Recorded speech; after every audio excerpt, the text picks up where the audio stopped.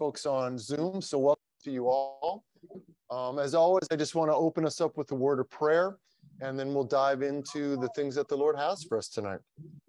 Heavenly Father, of course, we just want to thank you so much for how incredibly good and faithful you are to us. And Lord, you show that to us every day, every day.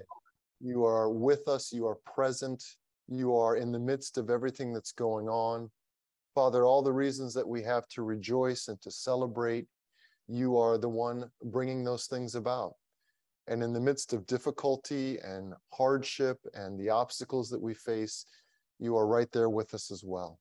You're walking with us in all of these things. And we're just so grateful to you for that. And Father, we are just so incredibly encouraged this time of year to remember your willingness to send your Son into the world. And Jesus, your willingness to come and to completely and in every way identify yourself with us. Lord, we have been talking about your second coming, and your second coming is going to be in power and great glory. And what a contrast. What a contrast to your first coming. Because, Lord, you came in such incredible humility, and you set so much aside when you came 2,000 years ago.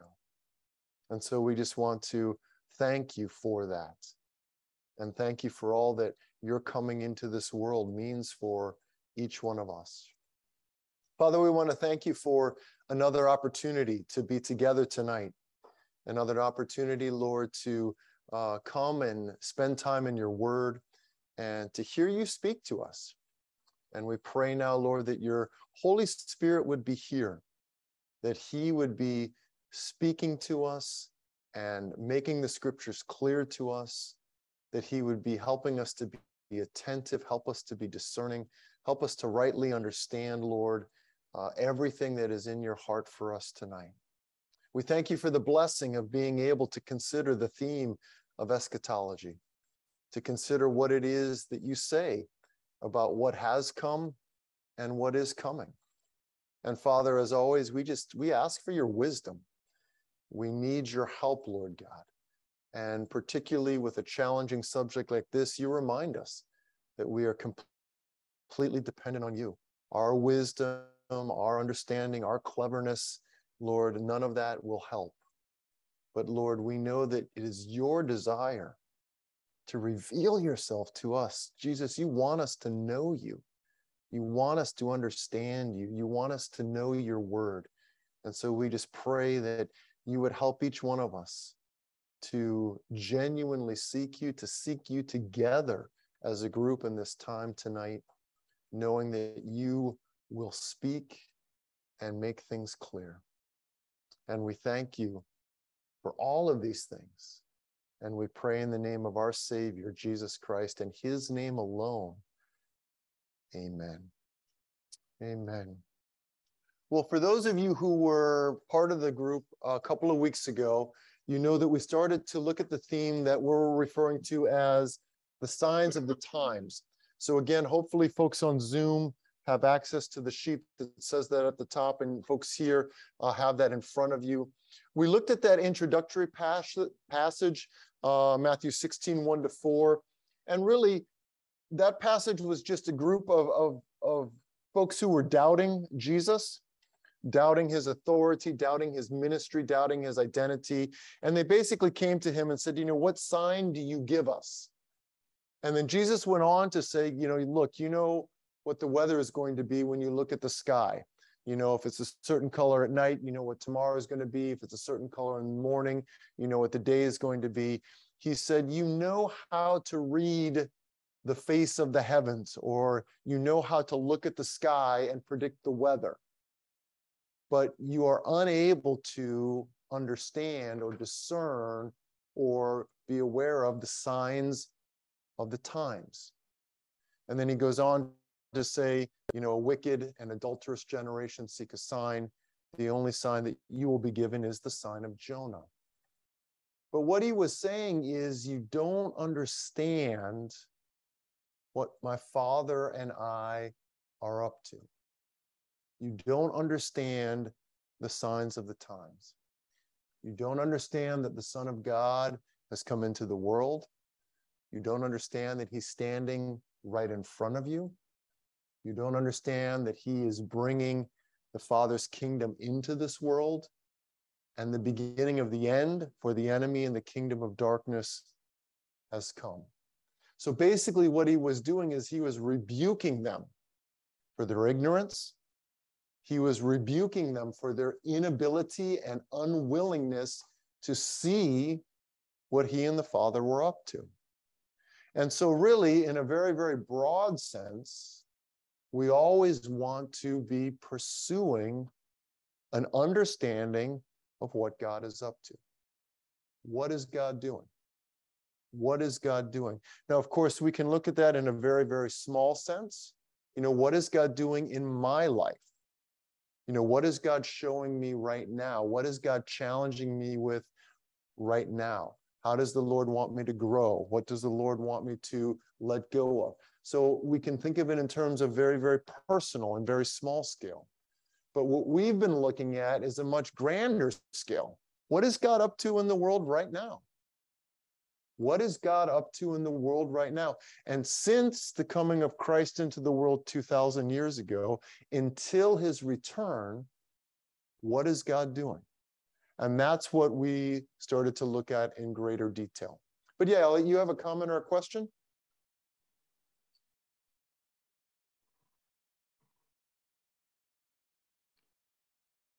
What is the sign of Jonah? The sign of Jonah, Jesus actually expands it in another place in the Gospels. I don't remember exactly where, but he says, just as Jonah was 3 days and 3 nights in the belly of the fish, so will the Son of Man be 3 days and 3 nights in the belly of the earth. In the Matthew 16, 1-4 passage, the one we have here, as far as I remember, he actually does not expand the sign of Jonah there. But in another place, I apologize, I don't remember where it is, he gives that expanded understanding of the sign of Jonah. Okay? So what we are looking at in large measure comes from Matthew chapter 24. A lot of the signs that we're looking at on that sheet in front of you are referenced in Matthew 24. And remember, Matthew 24 is the night before Jesus is to go to the cross. It's a short time before he is going to be betrayed. He actually goes to the Mount of Olives with his disciples. So sometimes Matthew 24 and 25 are referred to as the Olivet Discourse because it occurred on the Mount of Olives. And remember, the introduction to this 2-chapter teaching in Matthew 24 is that the disciples and Jesus are walking around the temple complex or walking by the temple complex. And the disciples point out to Jesus just how amazing this temple complex was. Remember, this is the temple that's oftentimes referred to as Herod's temple. It took Herod 46 years to build. And so it was a very impressive human structure. But Jesus, unlike his disciples, is very unimpressed with it. And he says, you know, a day is coming when there won't even be one stone left on top of another. So Jesus is talking about the destruction of the temple. And of course, accompanying that is the destruction of Jerusalem. We know now that that took place in 70 AD. When Jesus is speaking the words that are recorded for us in Matthew 24 and 25, it's probably around 30 or 33 AD, somewhere in that vicinity. We don't know the exact year according to our calendar that Jesus died and rose again, but somewhere around 30 AD in that neighborhood. So about 40 years before the destruction of Jerusalem, Jesus is predicting that this will take place. Then on their own, once Jesus and the disciples are by themselves on the Mount of Olives, the disciples asked Jesus actually sort of a twofold question. They said, when will this be, or when will these things be, referring specifically to not one stone left standing on another, the destruction of Jerusalem. When will these things be? So when will the destruction of Jerusalem take place? And what will be the sign of your coming? There's that word sign. What will be the sign of your coming and the end of the age? So probably in the disciples' mind, they were asking a single question, because probably from their understanding at this point, the return of Jesus and the end of the age and the destruction of the temple were all going to occur at the same time. So probably in their mind, they weren't thinking that these were actually two separate events: the return of Jesus and the end of the age and the destruction of the temple. But then as Jesus gives the answer to these questions, or this two-part question in Matthew 24 and 25, we see him making reference to things that will be occurring throughout the entirety of the New Testament age. Okay? So last week we started and we looked at that first group of signs that are evidences of God's grace. The first one we looked at is the advancement of the gospel. It says in Matthew 24:14 that the gospel will be preached to every tribe, or to every the ends of the earth, and then the end will come. So Matthew 24:14 specifically connects the advancement of the gospel, the preaching of the gospel, with the arrival of the end. So one of the things that is going on right now is the preaching of the gospel, is the advancement of the gospel. And we've seen that for the last 2,000 years. The gospel is going forth. The gospel is going forth. So one of the things that we have to understand is that now that Jesus has come, as we are waiting for his return, one of the things that is going on in this period is that the gospel is advancing. So that's one of the signs that Jesus gives to his disciples as an answer. What will be the sign of your return and the end of the age? Well, Jesus is basically saying one of them is the advance of the gospel. Now, one of the things that we need to understand is that what Jesus says in Matthew 24:14 is incredibly clear, but it's not absolutely precise. It says the gospel of the kingdom will be preached to the whole world as a testimony to all nations, and then the end will come. So again, some people look at that as a way to determine exactly when Jesus will come. When will the gospel have been preached to the end of the earth and to all the nations? And so again, that sort of human, I don't know what you would call it, curiosity to try to narrow the date of Christ's return. But remember, we saw very clearly that the New Testament warns against that Jesus himself warns against that. So one of the things that we are not to do with these signs is to use them to try to come up with a precise date for the return of Jesus. That's not why Jesus gives these signs in Matthew 24.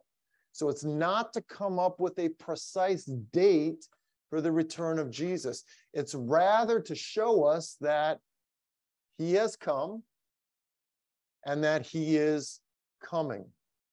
The signs assure us of the return of Jesus Christ without absolutely giving us an exact date for that return. So again, looking at verse 14, it says, and the gospel of the kingdom will be preached in the whole world as a testimony to all nations, and then the end will come. Well, When do we actually know that the gospel has been preached to the ends of the earth and all the nations? Remember, we looked last week at a couple of passages in Colossians, where Paul, from his perspective, said that the gospel had been preached throughout the whole world. Well, he was thinking of the Roman world. The gospel had penetrated all of the Roman Empire. So in other words, even though Jesus is very clear, it's not absolutely precise. And that lack of precision is not a fault. It is just a reminder that this is not to be used as a verse to try to date or predict the date of Christ's return. Okay? Then the second sign we looked at actually is not found specifically in Matthew 24, but is found in Romans 11. And it talks about the fullness of the Gentiles being saved, and then all Israel being saved, or the fullness of the Gentiles coming in, and then all Israel will be saved. So it's an incredibly debated and disagreed upon passage. And so we don't want to take the time to go into that in this class, but a specific component of the advancement of the gospel is the salvation of Jews. So what we see in the New Testament church is that early on, the entirety of the church was Jewish. And then in accordance with Jesus said in Acts chapter 1, then the gospel went to the half-Jews, to the Samaritans, to folks who were partially Jewish, partially Gentile. Then the gospel advanced to the nations, the Gentiles.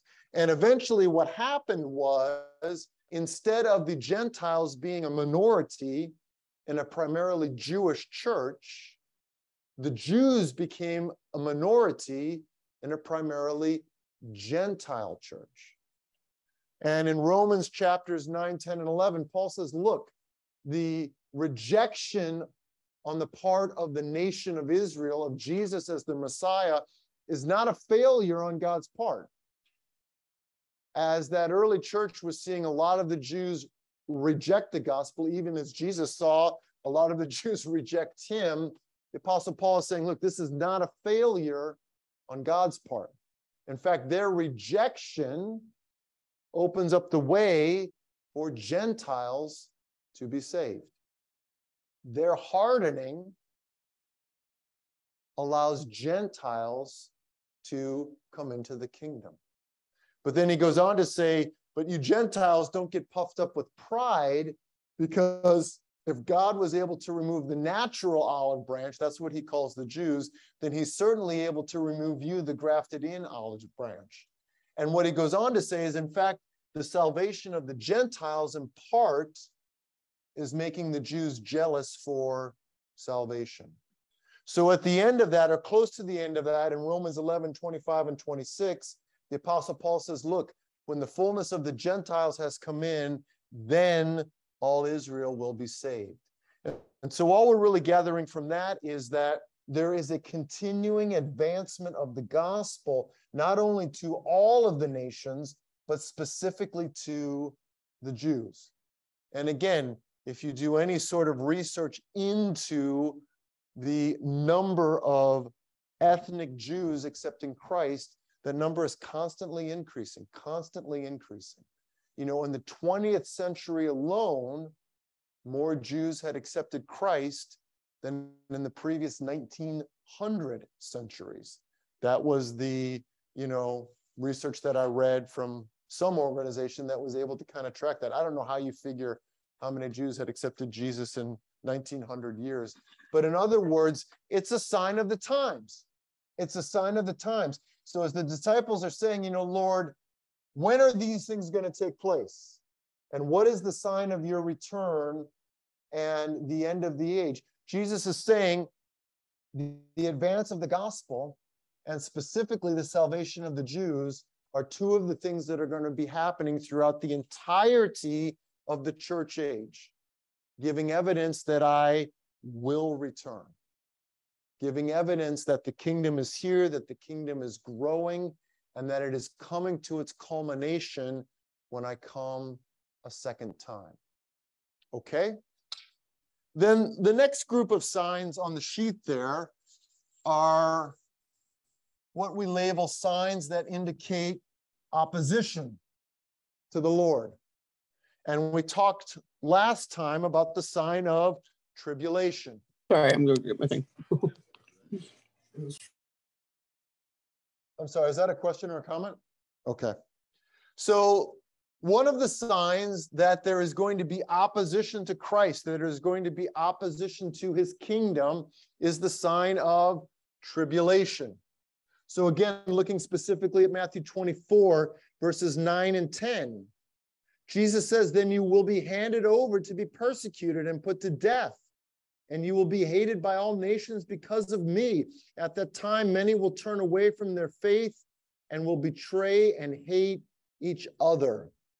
So Jesus is not painting a super rosy picture there, but he's basically saying another hallmark of the New Testament age is going to be tribulation, is going to be the persecution of believers. This is not something that occurs only at the final moments before his return. Sometimes you hear folks, when talking about this, talk about the Great Tribulation or talk about the 7-year tribulation of Revelation. And we'll get into that a little bit more tonight. But what we are seeing is that Jesus says that tribulation, persecution, opposition, these things are going to be occurring from the very, very get-go. Jesus himself was persecuted. In the Sermon on the Mount, the second passage there, Matthew 5:10-12, Jesus says that you should rejoice when you face persecution for my name's sake. So here he is preparing the disciples for a life of tribulation and persecution. The John 16:33 passage, in this world you will have trouble, you will have tribulation, exact same word that's used there in John 16:33. But be of good cheer, I have overcome the world. So another sign of the New Testament era, another sign indicating that the kingdom of God is here, that the kingdom of God is growing, and it will continue to grow until the return of Jesus Christ, is the opposition to that kingdom. So it's a very different way of looking at persecution. Persecution is it's tough, it's awful. It's the people of God suffering. But what Jesus says is that actually is an assurance that the kingdom of God is here. And the kingdom of God is advancing. But as it advances, it will face opposition, just as Jesus did. But if nailing Jesus to a cross and killing the Son of God couldn't stop the kingdom of God, but in fact, in the sovereign purposes of God, were the very means by which salvation came into the world, then when we as believers are persecuted, when we as believers face opposition, when we see the church around the world facing opposition, I mean, of course, on the because it's tough. I mean, it's tough to be tortured for your faith. It's tough to be thrown into prison for your faith. But on the other hand, that's not going to stop the kingdom. And in fact, it's evidence, looking at it from a different perspective, it's evidence that the kingdom of God is here. It's evidence that the kingdom of God is growing. And it's evidence that the kingdom of God is unstoppable. So will tribulation increase as we get closer to the return of Jesus Christ? Absolutely. But should we as the church be looking to be rescued from this world before the really bad tribulation comes? Absolutely not. For 2,000 years, many of our brothers and sisters have suffered horrific persecution and tribulation. You know, how can we say, oh, that's not real suffering, that's not real tribulation, that's not the bad stuff that's coming? No, the church is going to be whisked up into heaven and avoid all that. Absolutely not. Absolutely not. That is not even remotely being true to the Word of God, being true to the teaching of Jesus himself. We will suffer. That is simply part of following Christ. So another sign of the time is tribulation. Yes, of course, it is difficult, and praise God, it comes to an end. And we should certainly pray with great empathy for our brothers and sisters who are experiencing it worse than us. But it also is an assurance that the kingdom of God is here, that Jesus is returning, and he will absolutely complete the work of the kingdom when he comes again. Okay?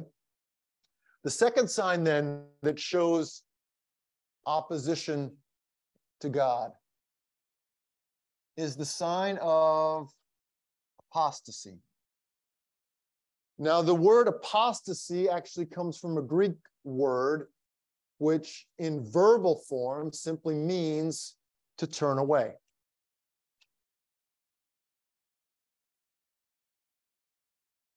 So the word apostasy simply means a turning away, or to apostatize means to turn away. And of course, within the context of the New Testament, it means to turn away from the Lord. It means to turn away from the faith. Again, in Matthew 24, Jesus gives us a reference to that. Verse 24, chapter 24, even verse 11, many false prophets will appear and deceive many people. Deception can certainly be a part of apostasy. But then verse 12, because of the increase of wickedness, the love of most will grow cold. So that also is a type of apostasy. So another sign of the New Testament age that Jesus gives is the sign of apostasy. Yes, Elliot, you have a question? Is apostasy the word related to apostle? And if it is, what does apostle mean? No, two totally different words. The Greek root behind apostle is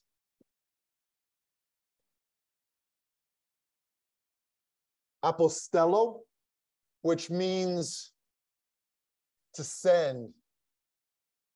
The Greek word behind apostasy is aphistemi, which means to turn away.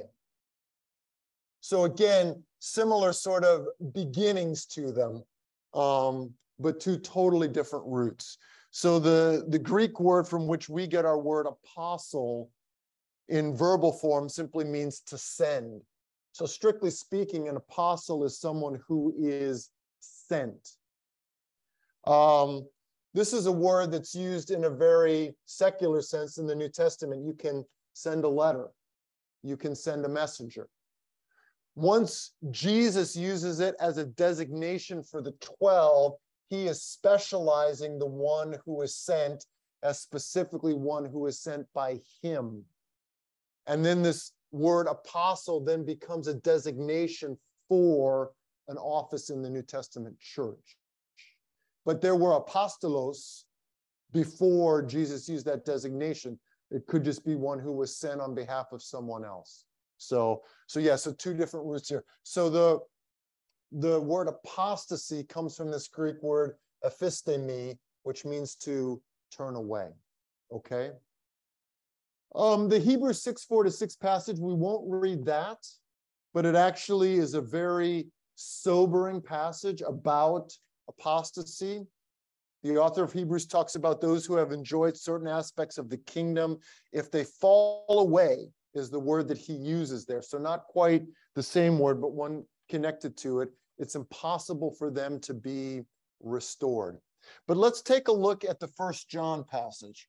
1 John chapter 2, verse 19. And maybe we could have one of you volunteer to read that. 1 John chapter 2, verse 19.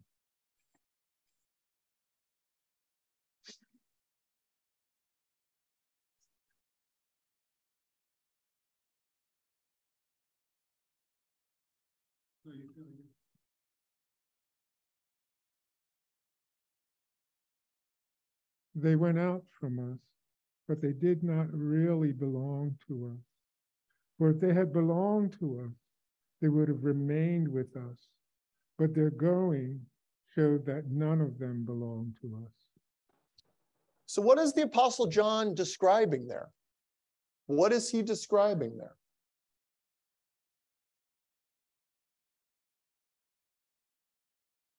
And folks on Zoom, you can jump in and answer as well if you would like. But what is the Apostle John describing there in the verse that Elliot read for us? Evangelism. How do you see evangelism there? Well, they went out from them. Oh. Yes, I see. Yes, certainly the church sends out folks to evangelize, but that is not what John is talking about here. We're taking it out of context. So yeah, Flora, absolutely. I can see how in a different context, being sent out would entail evangelism. But the key here is it says, but they did not really belong to us. Yeah, okay. So who are those that are going out? Yeah, Ted? Is this on? The context is antichrists. So those people who have, it may be not the antichrist, but people who have turned against Christ, people who started out, it's like the holy apostasy turning away. They started out with us, being members of the flock, members of the fold, but they've turned against Christ, they've betrayed him, and so they've gone out, they've separated. Absolutely. And as you'll see, number 3 on the evidences of opposition to God is the theme of Antichrist. And you see that second passage, 1 John 2, 18 and 22. So 2 of the verses that bracket the one that we read. So it's actually kind of hard to deal with them in separation from one another. But John is saying, he's speaking to a group of believers, and he's saying that there were some who went out. So some went out from the group of believers. And then what he goes on to say is, but they were not really part of us. Because had they been part of us, they would have remained. They would have remained. So John here is basically talking about apostasy. Folks who were part of the fellowship of believers for a time, but then sooner or later, John doesn't tell us, they walk away from the fellowship of believers. And what John is saying is that's actually evidence that they were never really part of us. Because if they really had been part of the true fellowship of believers, what would they have done? They would have remained. Yes, Elliot. I'm wondering also if that could have been referring to disciples. In John, the book of John, Jesus had more than 12 disciples. And then he made a statement that you have to drink his blood and eat his flesh. And disciples, most of the disciples left at that point. Could that be also related to that? Yeah, the passage that you're referring to is the Gospel of John, chapter 6. Okay, and it's the end of the chapter where John tells us that some of his disciples left him. What I would say in 1 John, it's certainly possible, but the designation is too general and too broad to specify. All we can really gather from what John writes here is that these were folks who had been part of the fellowship of believers. That's what he is getting at when he says they left us. Remember, he obviously, as an apostle, is writing to believers. So he's talking about individuals who left him, who left the fellowship of believers. And he says that is evidence that they were not part of us. So, where they were in terms of, were they new converts? Had they walked with the Lord for years? John doesn't go into those details. But basically what he is reinforcing is what Jesus himself said in Matthew 24, that one of the things that will occur in this age is apostasy. And again, like tribulation, it is a sign of opposition to God and a sign of opposition to the kingdom of God. So apostasy is one of the things that Jesus warns us about that is a sign of this time, which is the New Testament age. Yeah, someone on Zoom? Yeah, please, Camille. Question, and maybe it was for a little bit earlier, but this idea of well, I'm thinking of Paul in Acts 26 and his persecuting believers, and I guess some translations say that he compelled them to blaspheme, others say he was trying to do that. At any rate, I'm wondering, for believers who are, let's say, being tortured or what have you, and they break perhaps and deny Christ, where does that fit in this whole idea of apostasy? Yeah, that's an excellent question. I think, to me, Camille, one of the most helpful New Testament passages about that is the parable of the prodigal son, where obviously the prodigal has a place in the father's house in the parable. He spurns that, leaves the father's house, squanders everything that the father gave him, and then in humility and repentance returns to the father's house. I think another helpful parable that Jesus tells is the parable of the 100 sheep, where Jesus leaves the 99 to go after the one, and having found the one, it comes back to the fold, because he says, it's not my Father's will that any should be lost, or some translations, any should perish. So again, I think, what the New Testament challenges us to do is evaluate based on what we see. But ultimately, where a person stands is only between that person and the Lord. So certainly, it can seem like someone is walking with Christ, be part of a fellowship, and then leave. And that can be an indication, as we see in 1 John 2:19, that they were never really part of that fellowship. They were never really part of the body of Christ. But like the younger son and the prodigal son, or that one sheep that Jesus goes after, someone can wander for a time and be brought back. And so, the issue of apostasy in the New Testament, what I see is that the threat of apostasy is real, because it's given as a warning in many places. When we did Peter and Jude, Peter in particular and Jude in particular warn against the threat of apostasy. And so I think we need to make that, I think we need to take that to heart, that the threat of apostasy is real. But to the point that you're making, Camille, I think it is absolutely possible to walk with the Lord, to wander, and then come back to the Lord. Now, at the time of wandering, would that be considered apostasy?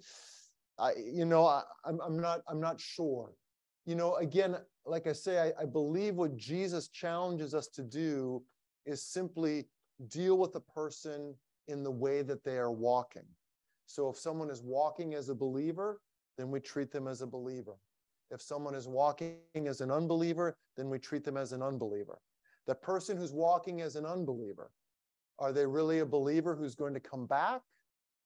Or are they one who has become an unbeliever because they have committed apostasy? I think ultimately that is for the Lord to decide.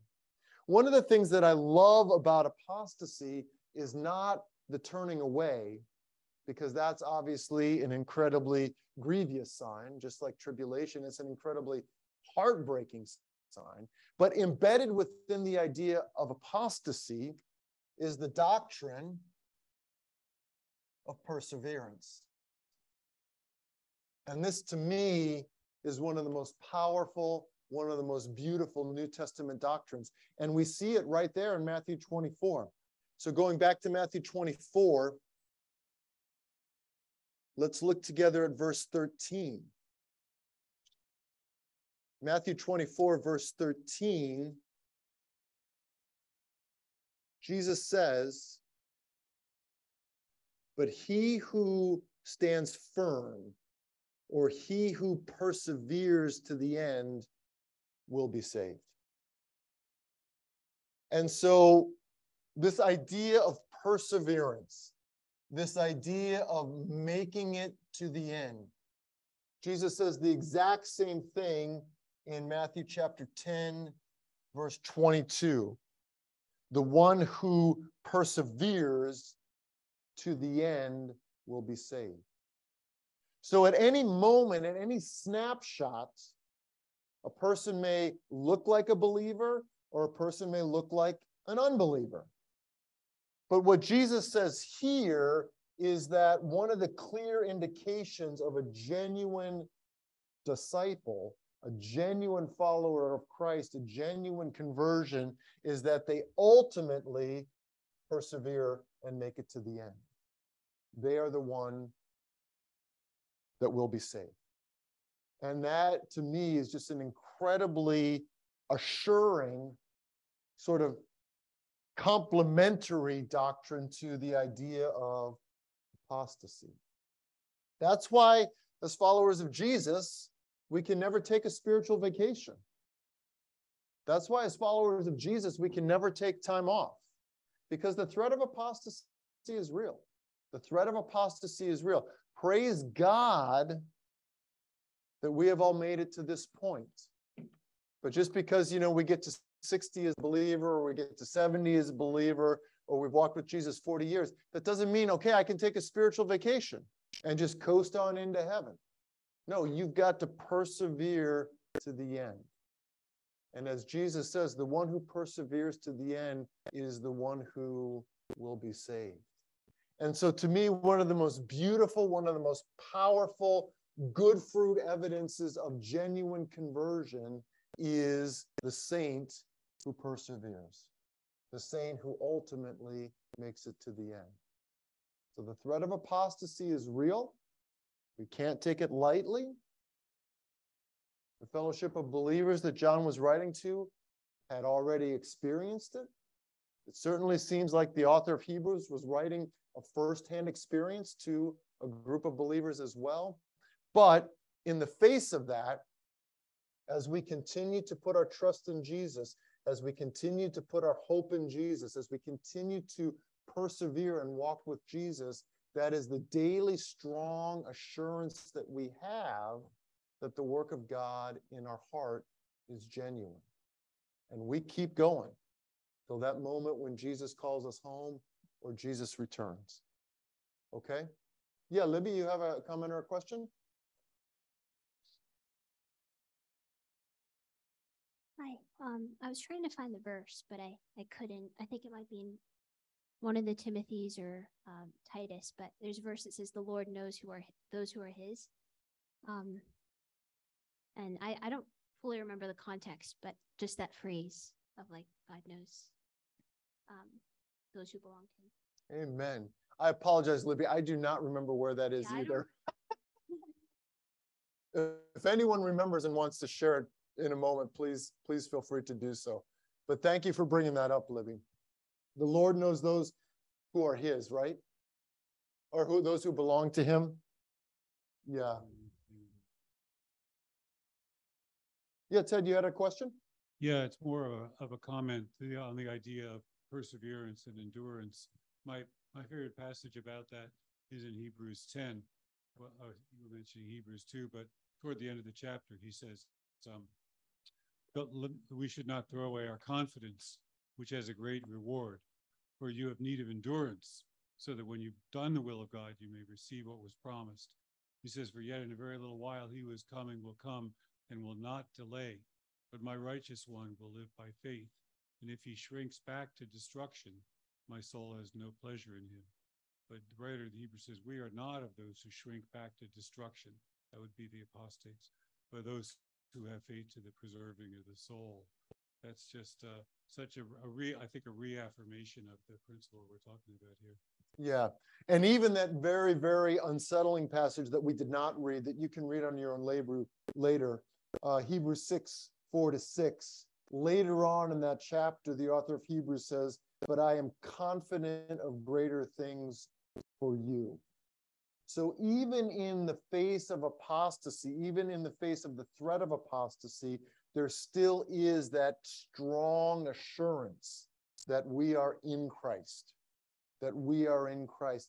And the evidence of that is that faith working itself out over the course of our life, is us continuing to put our faith daily in Christ. The last passage there, 2 Thessalonians chapter 2, 1-3, we're actually going to read that in a second when we get down to the theme of Antichrist. But what it seems that Paul is writing is that very, very close to the return of Jesus Christ, there is going to be a great apostasy. He simply makes reference to the apostasy. And again, like all of the signs, what it seems as if is that apostasy is something that is going to occur throughout the entirety of the church age. But as we get closer to the return of Jesus Christ, it's going to increase. And it will culminate in a final great apostasy, which we'll read about in a second. But any other thoughts or comments about the idea of apostasy before we jump down to this third sign that is evidence of the opposition to God? Okay, so then the last one that we're going to talk about is the idea of Antichrist. And again, Antichrist is actually a word that only occurs 4 times in Scripture and only occurs in 1 John and 2 John. Nowhere else does the word Antichrist appear. So when we think of Antichrist or when we think of the Antichrist, we may think, oh, this is someone that's mentioned frequently in Scripture. And as we're going to see, yes, it certainly is an idea that's mentioned frequently in Scripture. But the word itself, either in the singular or the plural, is only used in 4 verses or 4 passages of Scripture, 3 of them in 1 John and 1 of them in 2 John. But we're going to see the idea of Antichrist goes beyond that. So again, looking at the teaching of Jesus in Matthew 24, if we look at verse 5, Jesus says, "For many will come in my name claiming, I am the Christ, and will deceive many." Now, someone who claims to be Christ and is not, we would refer to as a false Christ. And in fact, Jesus will use that exact same phrase a little bit later in Matthew 24 in verses 23 and 24.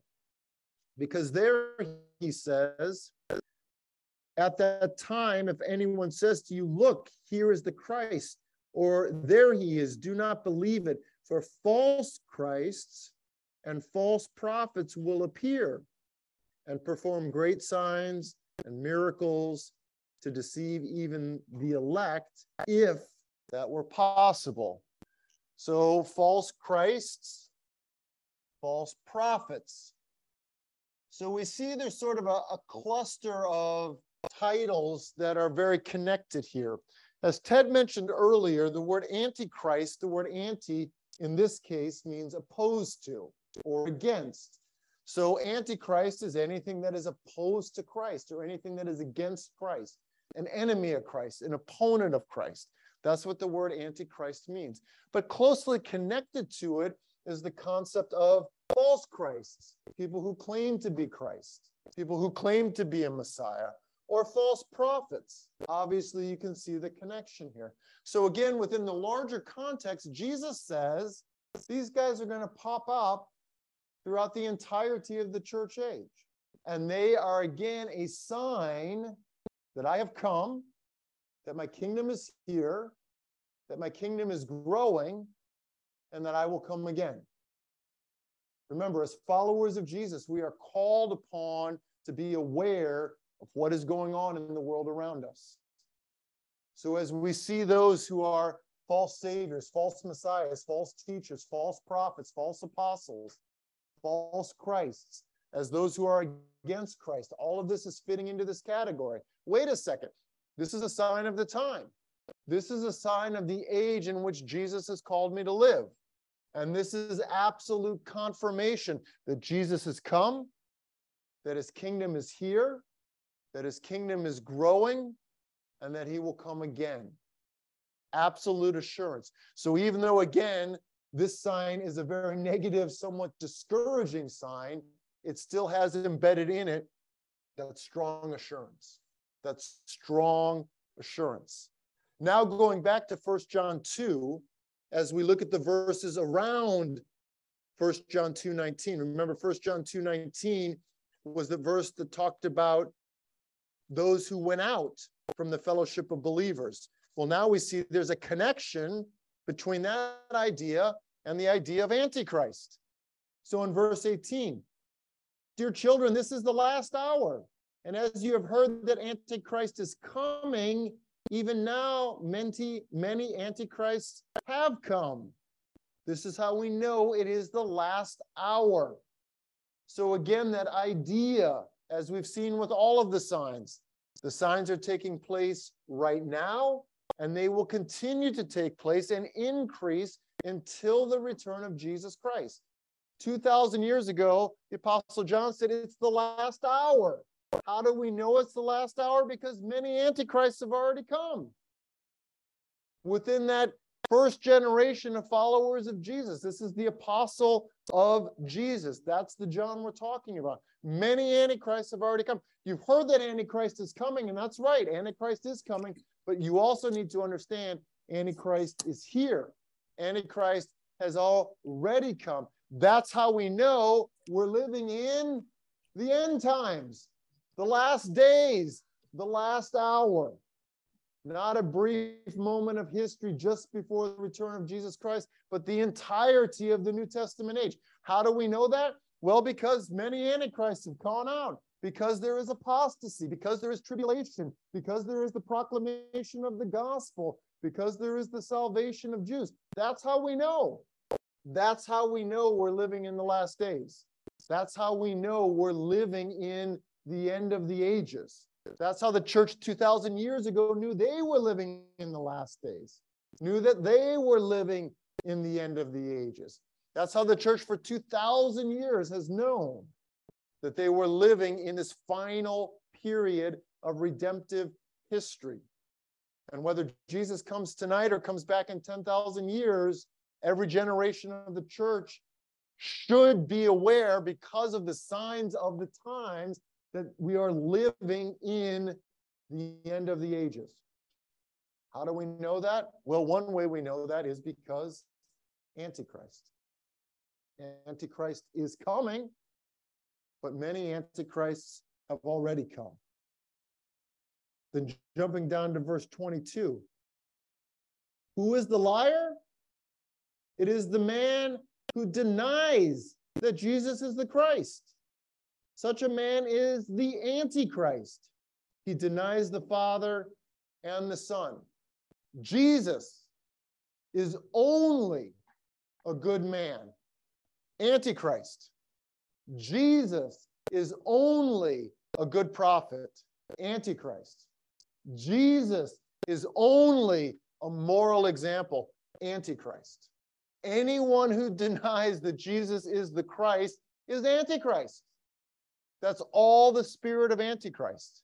And that is evidence, a sign of the time.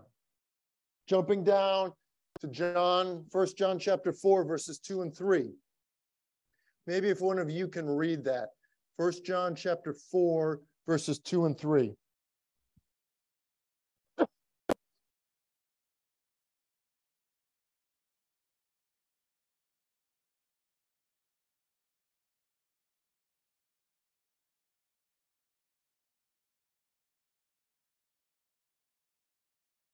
Okay, this is I think, an off-the-wall question, but I'll ask it. So, can you exhibit Antichrist behavior in denying that Jesus is the Son of God versus just not believing in him? Or are they one and the same thing? Ask the question again. I guess the question is, Ted, do you understand what I'm saying?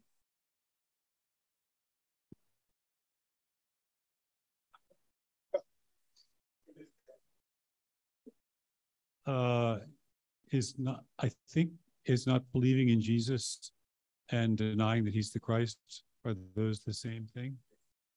Yeah. In other words, not fully embracing everything that Jesus is. Because when John, in that 1 John 2:22 passage, says, denying that he is the Christ, the Christ in that context, strictly speaking, Christ just means one who is anointed. One who is anointed. But in this case, the idea of the anointed one was the one that God was going to send into the world to save the world. So anything less than that, anything less than declaring that Jesus is absolutely the one and only one that God sends into the world to save the world, ultimately is the spirit of Antichrist. So again, the reason why I gave the examples I did before is because you hear a lot of people today say what appear to be relatively innocuous things about Jesus. Oh yeah, he was a great teacher. Oh yeah, he was a moral example. Oh yeah, he was a prophet. I had a conversation with a Muslim about a month ago, and he was like, yeah, well, the Quran teaches that Jesus was a prophet, but that Muhammad was a greater prophet, and that he is not the Son of God. That's the spirit of Antichrist. That's the spirit of Antichrist. And maybe even looking at this passage, would someone read for us 1 John chapter 4, verses 2 and 3? Because this, I think, will help answer this as well. 1 John chapter 4, verses 2 and 3. This is how you can recognize the Spirit of God. Every spirit that acknowledges that Jesus Christ has come in the flesh is from God. But every spirit that does not acknowledge that but every spirit that does not acknowledge Jesus as not from God. Yeah, every spirit that does not acknowledge Jesus, that spirit is not from God. I know the wording there is a little tricky. Yeah. This is the spirit of Antichrist, which you have heard is coming and even now is already in the world. So denying that Jesus came from the Father, denying that Jesus came in the flesh. You see what John is getting at are the very, very core doctrines of Christianity. Jesus is the Christ. Jesus came from the Father. Jesus came in the flesh. We can add to that, Jesus is the only way to God. Jesus is the only means of salvation. Denying any of that in whole or in part is the spirit of Antichrist.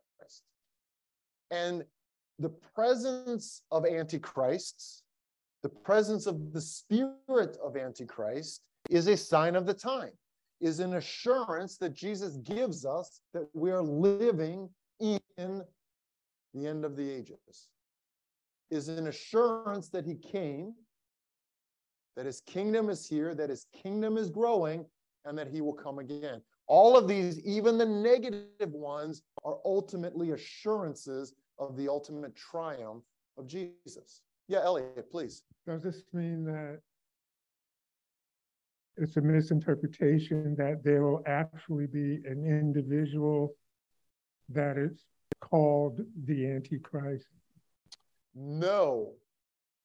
Although the best description of that individual, Paul does not refer to him as Antichrist. But let's look at 2 Thessalonians 2, 1-12. This is a fairly long passage, if one of you would be willing to read it. But remember, we said the word Antichrist is only used in these 4 passages in 1 John. But the individual that Paul is talking about in 2 Thessalonians 2 certainly could rightly be called the Antichrist. Paul refers to him as the man of lawlessness. But this is a final individual that appears just before the return of Christ. So in a sense, this man of lawlessness is the culmination of all antichrists who have come before him. But let's read how Paul puts it in 2 Thessalonians 2.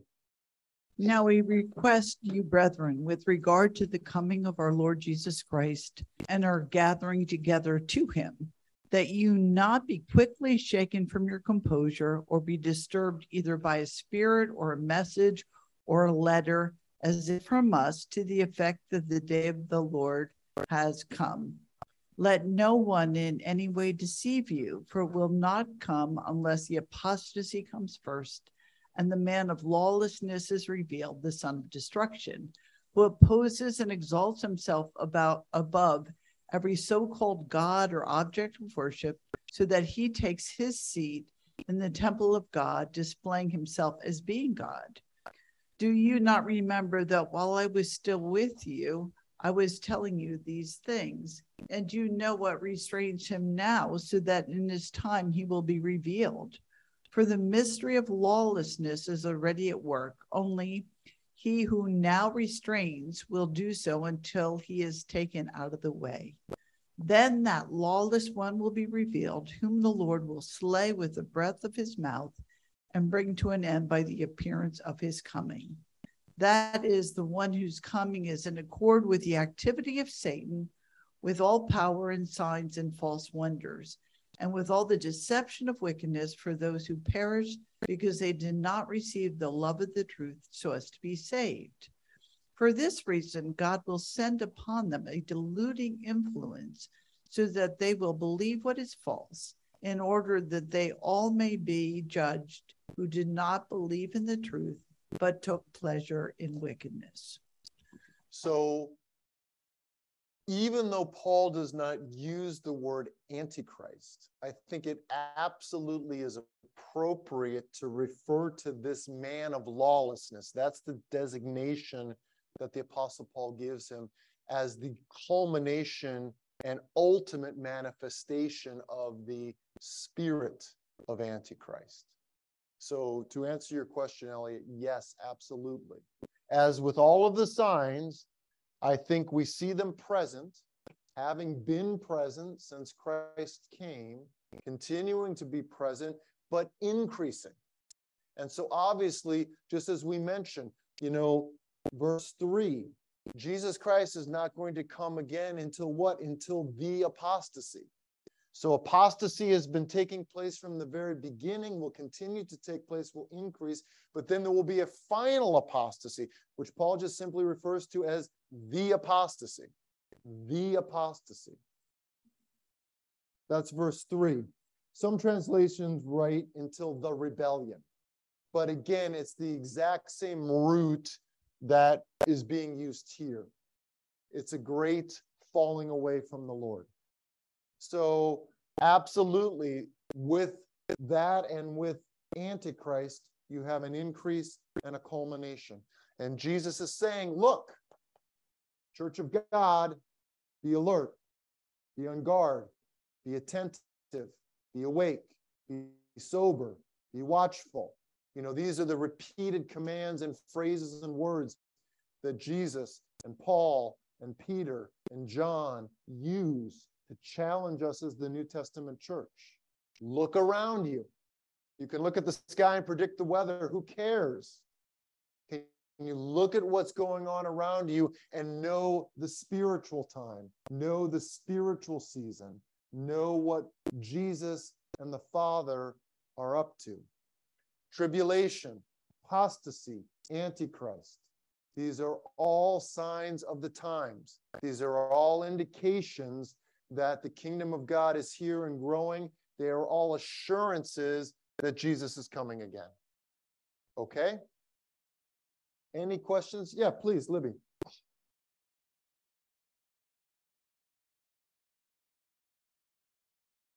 So it sounds like you're saying that there's a spirit of Antichrist, like, for example, the conversation you have with the Muslim of Jesus was just a great teacher or a prophet. And then the actual man of lawlessness. Is that like the two parts to it? Is that okay? it seems to be what John is saying in 1 John is that there is a spirit of Antichrist that manifests itself in specific individuals. So that's why I think it's right to refer to the spirit of Antichrist in a general sense, but then that spirit of Antichrist is specifically in operation in flesh and blood individuals. It seems that, because, you know, the Apostle John is saying, look, anyone who denies that Jesus came in the flesh, well, that's not a general spirit. That's a specific person. But if anyone denies that Jesus came in the flesh, that's the spirit of Antichrist at work in that specific flesh and blood person. So again, even though the Apostle Paul doesn't use the word Antichrist, I think it's absolutely right to say the man of lawlessness that's described in the passage that Karen read for us is the ultimate, final, most awful manifestation of the spirit of Antichrist. And because Paul calls him a man, it seems like he's going to be a flesh and blood individual. Now, again, you know, everybody loves to try to predict who's it going to be. You know, the Reformation Church thought maybe, well, one of the popes, you know, because they were some pretty nasty guys. So, and again, that's not why the signs are given. The signs are not given to try to discern, you know, the exact moment of Christ's return, but more to anchor us in these assurances, but to know that at some point there is going to be an ultimate manifestation of the spirit of Antichrist in this man of lawlessness. And you know, we could dive into that and try to tear it up a lot more than we're going to tonight.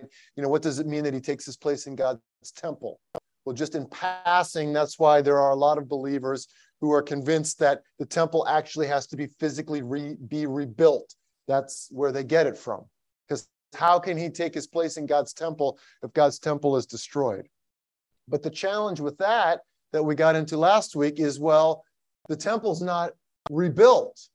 So that actually means Jesus can't come.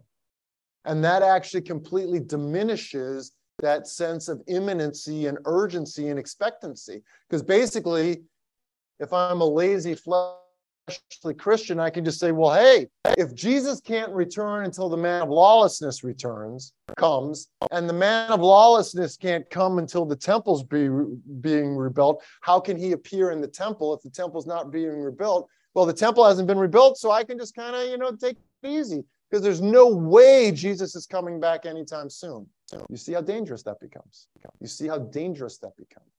So whatever Paul means by saying the man of lawlessness takes up his place in the temple of God, it can't be that literally the temple has to be rebuilt or Jesus can't come again, because that's not how Jesus gives any of these signs. Because he says, my return can be at any moment. That sense of imminency, that sense of urgency. So however we understand the signs of the time, however we understand the events that are leading up to the return of Jesus Christ, we can never take them to mean that they tell us that there's no way Jesus can come this year or next year because this hasn't taken place. Wrong. Then we're misunderstanding them. We're misunderstanding them. But you oftentimes hear evangelical Christians talking about the necessity of the temple being rebuilt. This is why, because of that reference in 2 Thessalonians. But to me, no way. The temple may be rebuilt, I don't know. But it can't be that Jesus can't return until the temple is rebuilt, because then right now, there's no urgency. There's no urgency. The temple hasn't been rebuilt. It would take, you know, years to rebuild the temple. So you and I are fine. No way that we have to be on vigilant, expectant, watchful, sober guard for the return of Jesus Christ, because the temple hasn't been rebuilt yet. So there's no way that that can be what Paul is indicating there. But anyways, the idea here, of course, is this man of lawlessness. I think it's right to see him as the ultimate manifestation of the spirit of Antichrist. Yeah. Yeah, please. Oh, Richard, yeah, please. Yes, to address Libby's earlier question about the Lord knows those that are his, because Yes. I think it's somewhat relevant. I think it's coming from 2 Timothy 19, I was going to guess, but I thought I'd better look it up. And I've been taught that the context is that it's just before that, the verses teach with false teachers.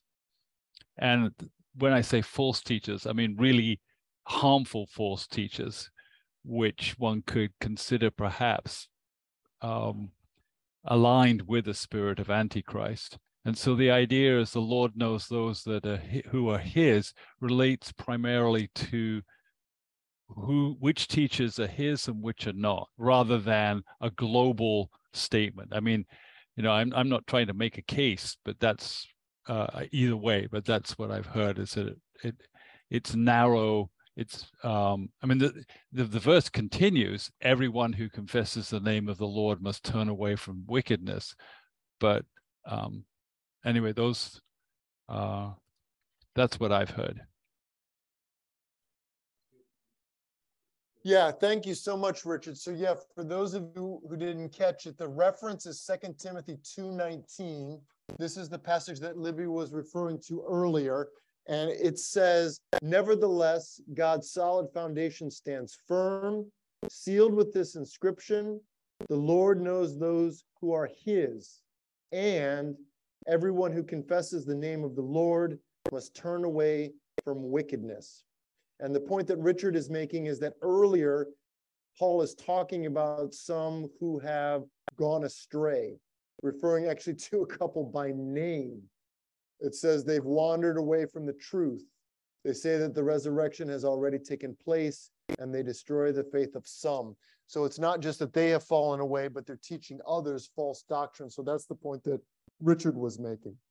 So again, you know, with this idea of apostasy, I realize that for many of us, this can be a little bit of a jarring New Testament teaching. And I would say if you are looking at a New Testament passage about apostasy and it doesn't give you even just a momentary pause, then you're probably missing the gravity of the passage. I mean, these warnings are there, not because we should just treat them lightly and say, oh, you know, doesn't impact me. However, if you're looking at a passage of apostasy and then you start to get, you know, tossed into incredible doubt and fear and uncertainty, that's not the intention of those passages either. So the New Testament, I think, wants us to live in that place where we take the warning seriously. We can't just be glib about it. And yet, on the other hand, it ultimately drives us to the assurance that is ours in Christ. Because the threat of apostasy doesn't contradict and ultimately undermine the assurance of salvation. 1 John chapter 5, John says that Jesus came so that we might know that we have eternal life. That's why I love the doctrine of perseverance, because perseverance prevents me from taking a spiritual vacation. Perseverance prevents me from saying, well, you know, I accepted Jesus, 50 years ago in VBS, so I'm fine. I can live however I want. No way. No way. Perseverance says every day I walk out my faith. Every day I work out my salvation in fear and trembling. Every day I give evidence of the genuine work of Christ in my life. So again, as believers, I think when we look at a passage that talks about apostasy, it should jar us a little. Not because we think we're apostate, but because the threat is real. And yet, ultimately, it should drive us to either even greater assurance, knowing that our assurance comes from the completed work of Christ. Knowing that our assurance comes from what Christ has done and our faith in that. And hey, today, I'm going to keep believing. And by God's grace, tomorrow, I'm going to wake up and I'm going to keep believing. And the day after that, by God's grace, I'm going to wake up and I'm going to keep believing. So I think, again, as with so many things that the New Testament does, we can't just swing the pendulum all the way to one side or the other. We can't let passages of apostasy just wreck our faith and leave us in utter spiritual turmoil and conflict and doubt and fear. No. That's why to me, the most jarring passage on apostasy, Hebrews chapter 6, a couple verses later says, but for you, I am confident of much better things. For you, I am confident of much better things. The threat of apostasy is real. But for you who are persevering, I'm confident of much better things. So we can't just say, yeah, I'm saved, I'm fine, I can live however I want, I don't have to worry about day-to-day obedience. No way. No way. Should we go on sinning that grace may abound? No. May it never be. Okay? But certainly, for some of us, apostasy is one of those teachings in the New Testament that we could probably be okay if it wasn't there, but it is there. It is there. And so we absolutely have to give honor to the Lord by understanding it as best we can with the wisdom that he gives us. Okay? Anything else about Antichrist or apostasy or these signs that indicate opposition to the kingdom of God? Yeah.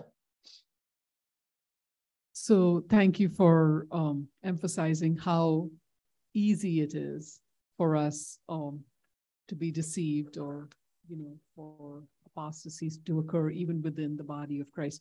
But, going back to 2 Thessalonians, and I'm sure I'm pushing everything that's not supposed to be addressed, but, it says he will oppose and exalt himself over everything that is called God or is worshipped, so that he sets himself up in God's temple, proclaiming himself to be God. And in other places, we are the temple. Our body is a temple. The body of Christ is a temple, that God inhabits the praises of his people. That is the temple.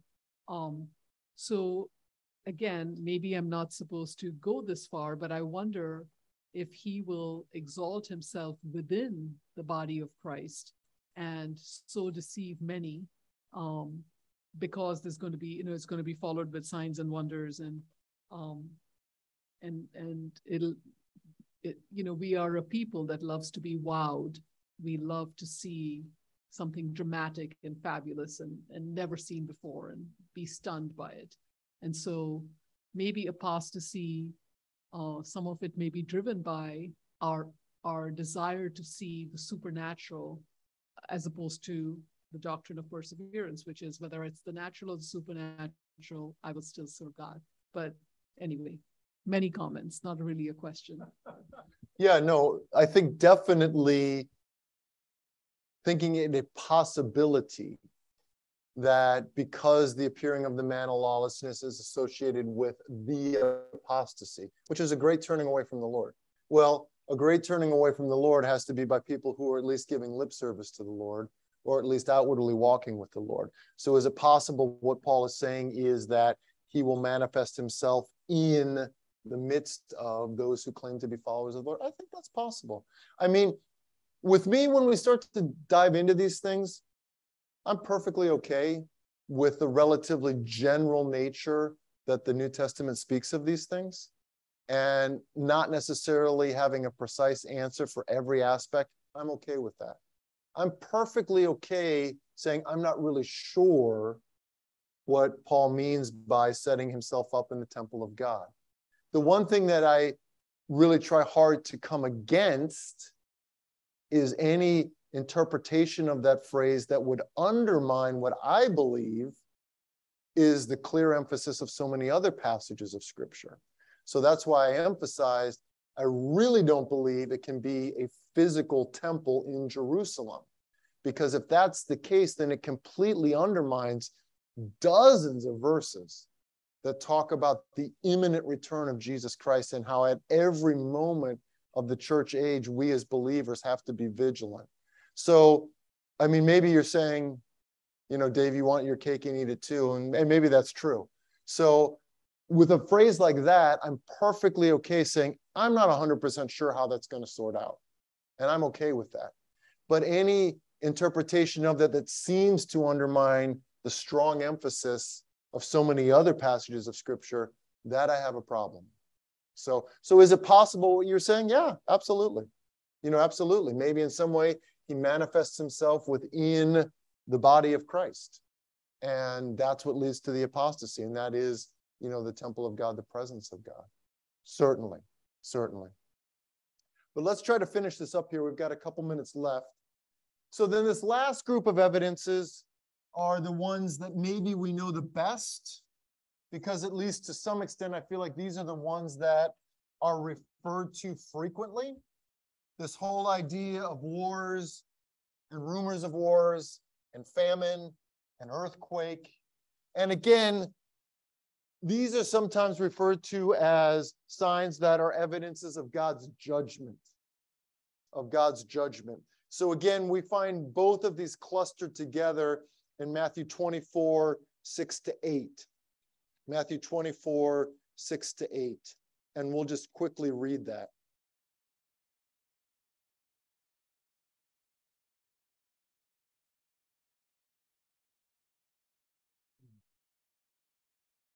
Matthew 24, 6-8.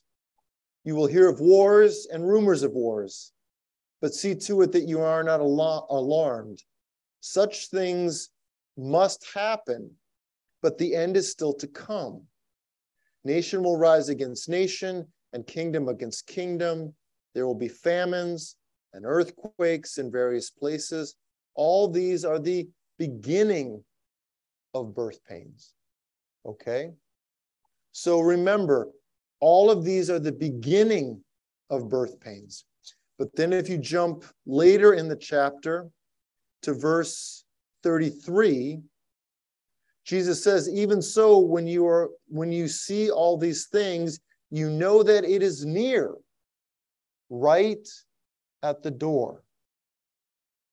So there's that tension that we talked about last time. On the one hand, when we hear about a war, we don't necessarily say Jesus is coming tonight. And yet on the other hand, when we hear about a war, we don't say, oh man, the return of Christ is millennia away. It's both. It's that tension of both. Because what Jesus is saying in all these are the beginning of birth pains, that it's impossible to say when we see these times, the end must be this week. Because the church has been seeing these signs for 2,000 years. The church has been seeing wars and rumors of wars. The church has been seeing famines and earthquakes. And we can include all the other ones. The church has been seeing tribulation and apostasy and antichrist. The church has been seeing the advance of the gospel. So these are all signs that on the one hand, yes, the time is short. The end is near. It's right at the door. And yet, not in the sense that we would think of it, oh, it means it's next week. You see how Jesus is challenging us to hold both of these things together in somewhat tension so that we understand this rightly. But these are indications of the judgment of God against a fallen world. We see that specifically in the book of Revelation. All of the judgments that the book of Revelation describes, where are they coming from? They're all coming from the throne of the Lamb of God. All of those wars and devastations of creation on the land and the sea and the sky and the trees and all of these devastations, where are they coming from? The horrific boils and sores and all these nasty things that are coming upon sinful humanity, where are they coming from? They're coming from the throne of the Lamb of God. That's what the book of Revelation is saying. So we have these signs that are clearly evidences of opposition to God. But then we also have signs that are evidences of the judgment of God. The just, deserved judgment of God. And so sometimes you hear of these things described as the birth pains of the Messiah. Again, from verse 8. Or sometimes they have birth pangs, because, it's basically the same thing. The birth pangs or the birth pains of Messiah. So these signs that are evidences of the judgment of God are the birth pains or the birth pangs of Messiah. Okay? Now, one other thing, just to bring it back full circle. Remember when the disciples were asking the question in verse 3, when will these things be? When will the destruction of Jerusalem take place? And what will be the sign of your coming in the end of the age? I believe in Matthew 24, beginning in about verse 15 to roughly about verse 21, Jesus is talking about the destruction of Jerusalem. He's talking about the destruction of Jerusalem. Well, how does that fit in? Well, in one sense, it fits in because, again, the disciples' question in verse 3 is, when is the destruction of Jerusalem? And when is the end of the age? Now, again, in their mind, they probably saw this as a single event. Of course, now we know it's not, because the temple was destroyed in 70 AD. So in the grand scheme, it seems as if in verses 4 to 28, Jesus is talking about these birth pains. Jesus is talking about these signs. And then sort of in the middle of that, one of the strongest and one of the hardest birth pains of the Messiah was the destruction of Jerusalem. And so you see, actually, in an incredibly powerful way, Jesus embeds the answer to one question within the context of the larger question. And that's why when you're reading Matthew 24, some of it seems to be specifically talking about the destruction of Jerusalem. But some of it seems to be talking about much broader signs of the entire New Testament age. I think, in fact, it is both. Okay? So, these signs, these are things that we as the church need to be aware of, on watch for, and realize that Jesus was saying 2,000 years ago, these things are going to be occurring throughout the entirety of the church age. But they are also an indication that he is coming. So not to be used the way we so frequently hear them used, to try to come up with an exact date. I mean, I don't know how anyone can read Matthew 24 and say, oh, Jesus gave these signs so that we could predict the date of his return. I mean, yeah. To me, very disappointing to take these signs that way. No, I think we take them as the way we've been talking about all night. Okay? But any concluding comments or questions before we wind things down here? Yeah.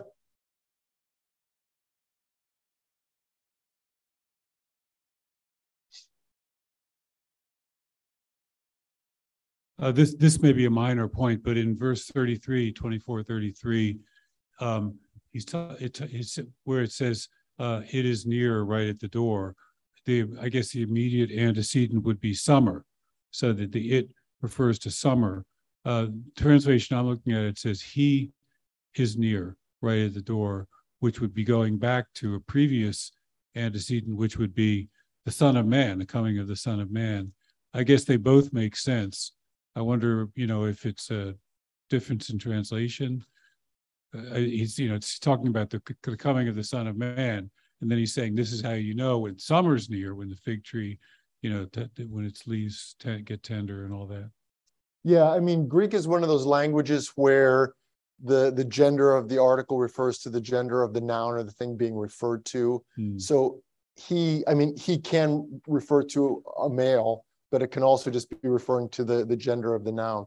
But I think, Ted, to answer your question, I think what Jesus is doing here is in verses 29 to 31, Jesus is clearly describing his second coming. In 29 to 31, Jesus is clearly describing his second coming as sort of the culmination to this whole section that began in verse 4 and is now culminating in verse 31.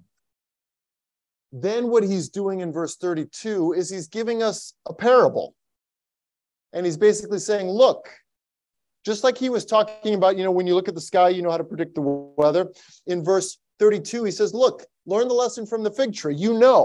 Depending on what the fig tree is doing, you know how close the harvest is. Are the leaves just budding? Are the fruit getting ripe? Where are you at? That's what he's saying.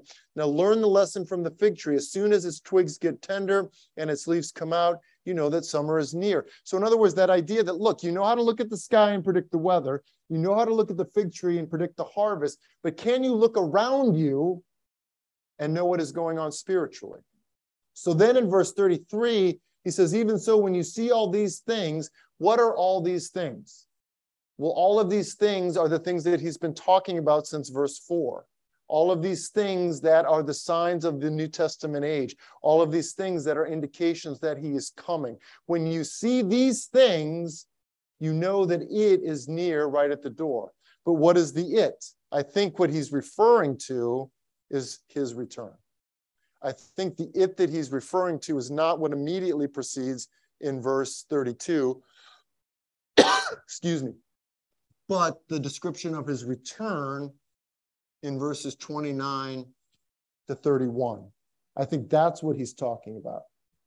Because this is what we talked about Abelio's question a couple weeks ago. Because then when he goes on to say, I tell you the truth, this generation will certainly not pass away until all these things have happened. Well, what are all of these things? These things are all of the signs that he was talking about. Remember, not the return, because he says when you see all these things in verse 33, you know it's close, meaning his return is close. So then in verse 34, when he talks about all these things, it's everything up to his return. And the first generation of the church did live to see all those things. They saw apostasy, they saw tribulation, they saw the advance of the gospel, they saw persecution, they saw Antichrist, they saw these things. That's what Jesus is getting at there. But I think, Ted, to answer your question, it is the return of Jesus Christ. Again, tying in with that idea that it's imminent, it's right at the door. So we need to live with that sense of urgency and expectancy. So, yeah, of course. Well, it's 8:30. I thought we were going to get through that a little quicker than we did. But anyways, hopefully this has been helpful. If you grab the sheet that says the nature of the second coming, you are welcome to hang on to that. There will be more copies of it when we meet again. Now, in light of Christmas and New Year's, we are not going to meet in 2 weeks, which is December 28th, because I know a lot of people have that week as a more relaxed week. So we will not meet the week of December 28th. However, our next meeting has not yet been nailed down. We will either meet January the 4th or we will meet January the 11th. And again, I realize if we meet the 11th, the men's ministry is the 12th. But because I'm going to be gone for 2 weeks in January in Peru, I don't want us to wait until February until we meet again. So we will not meet the 28th, but we will meet in January, either the 4th or the 11th. And then the next meeting after that will be in February. So just keep your eyes open for an email, or we will be announcing it on Sunday once we've determined whether it will be the 4th or the 11th.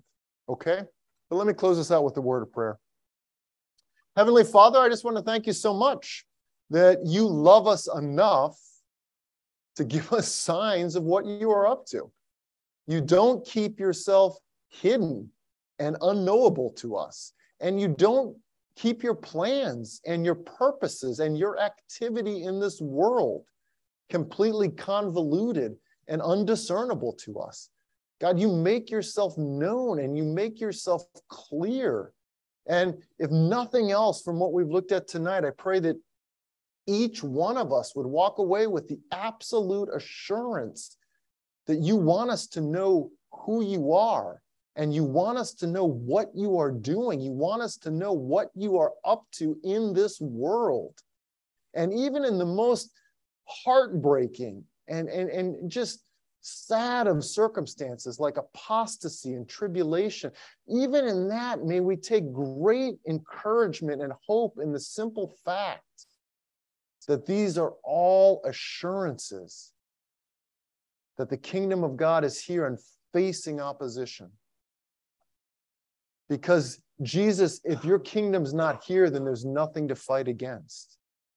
And God, we thank you that the efforts of the enemy, the efforts of the kingdom of God are ultimately futile and destined to fail. It is impossible for the kingdom of God to win. And so even though we see opposition, and even though we see all of these things, God, we know that it's just a reminder that your kingdom in the end will win.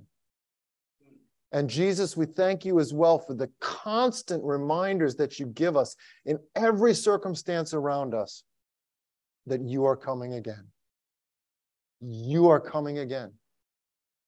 Nothing will stop you. And when you come, you absolutely will bring to completion the work that you have started. And so, Father, finally, I pray that you would help each one of us to persevere. Help us not to grow weary. Help us not to get discouraged.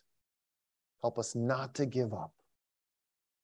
Help us to persevere. Because the one who perseveres to the end will be saved. Thank you for that. And Jesus, it is in your name and your name alone that we pray these things. Amen. Thank you all for being here tonight. Thank you for being on Zoom. Great to be together. Lord bless the rest of your night.